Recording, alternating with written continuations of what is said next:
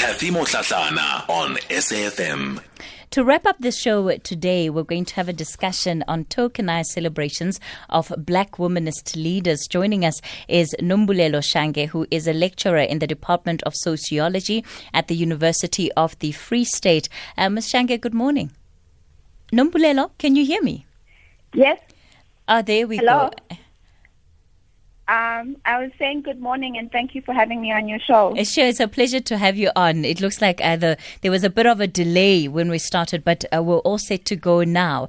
It's an interesting piece that you have penned together, right? Because it takes place at a time where the world is talking about Kamala Harris, who is the vice president-elect in the United States, and also the recent appointment of Professor Puleng Lenkabula at UNISA. And I'm also just going to throw in there Tsakani Maluleke of the Auditor-General. All of them incredible, powerful women, and their appointments have been well received. But you are having a look at all of these celebrations and questioning and saying, well, are we actually celebrating these women for the right reasons? Yes. So there's two sides to the tokenized celebration, right? So as Black women, when we do that, it often comes from a good place. We're celebrating the person. We're seeing ourselves in the person and in the victory as well. It almost also motivates us in our own respective fields to push and to work harder.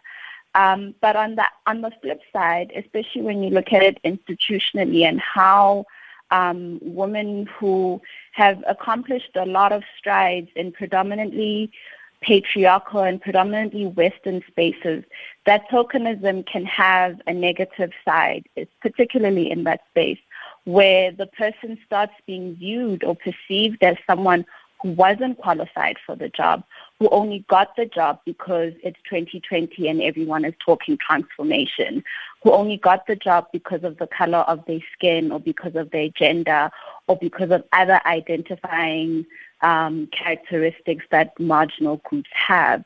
So I think it's important for us to, on top of celebrating the fact that it's the first Black woman or the first Black or the first LGBT plus member, that we also celebrate all the strides and all the things that they've gone through to actually put them in that position of power, because it wouldn't have been an easy journey for them, considering all of these other, I don't want to call them drawbacks, but that's what society treats them like. So considering the fact that it's so difficult for Black people to operate in professional spaces, we need to celebrate the fact that they were able to navigate the politics and still be successful in their careers. It's such an important point that you're raising, because on the one hand, of course, there's what you're saying, how we celebrate and the generalization around that can often take away from what it has taken for one to reach that accomplishment. And yet we know that on an individual level, Black women, and I'll say women in general, but even Black women, feel that they have to work 3 times harder in order to be able to occupy these same positions that men do. And so it's almost, when you flip it around and you look at it that way, there's so much effort that often is put in that is not really acknowledged. Yeah, but and that's true, but and that's exactly why we also have to be intentional in celebrating that it's the first Black woman, but then moving beyond that, because again, the contribution is always seen as you're there just for transformation purposes or for triple BE purposes. But the reality is often that you work a lot harder than your male or white counterparts. So that has to be celebrated in very similar ways to how we celebrate when a white male CEO has been announced and a prominent organization or company. Often when those announcements happen, all of their accolades are sort of recorded or read out or written, and we know that this person has this long and deep history and this wealth of knowledge. But then when we report on similar victories for Black women, it's just, yay, the first Black woman, and then it kind of ends there, and that's not enough. Yeah, I couldn't agree more with you. You also, of course, touch on the issue of representation and why representation is so important.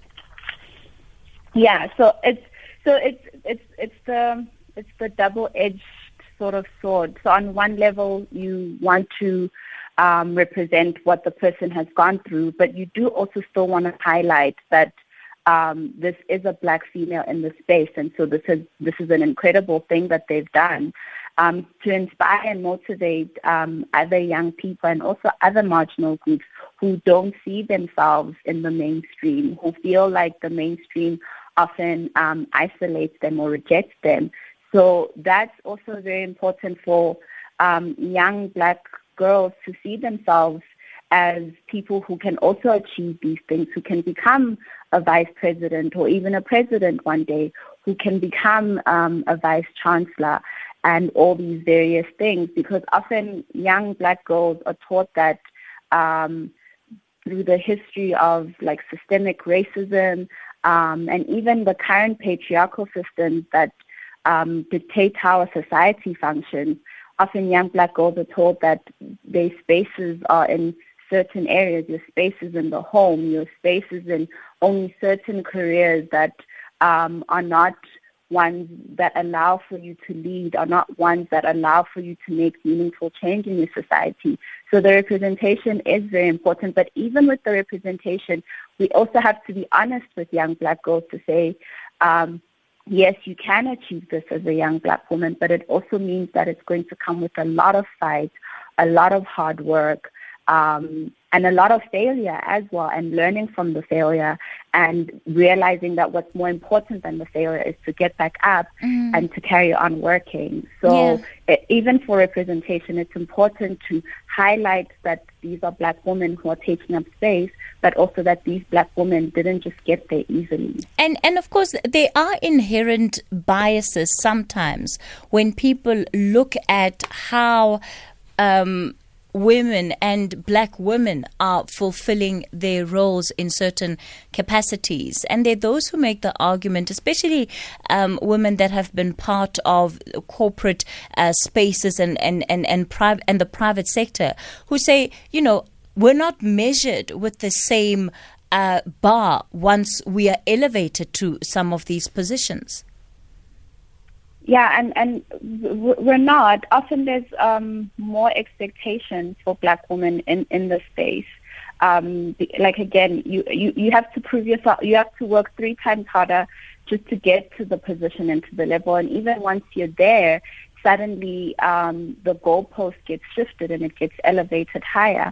And often the difficulty is not even that the goalpost gets shifted, because I think a lot of the times many of us are used to that kind of hard work. But it's also battling the politics whilst you're there, trying to prove yourself because you've come up in the different levels of the organization in these highly tokenized ways, and because no one's really ever celebrated your accomplishments. There's this misconception that you got there just because you're black, and then the politics becomes introduced into that space as well. And so sometimes when you fail in the role or when you don't adequately perform, it reinforces that notion that you see, this person was never qualified for this. And we negate the fact that the politics of being black and being a black woman in leadership means that often even your subordinates will undermine you. Those who are above you, and the way that the system is structured will make it difficult for you to even do some of the basic things that are part of your job. And so when you're not able to achieve, or when you're not able to achieve the higher bar that's been set for you, it's seen as a failure, but we don't see all of the struggle. And I think that's another reason why we need to move away from the tokenized celebration. Nombulelo, there are many people who might be listening, who will be asking themselves, why are we even having this conversation?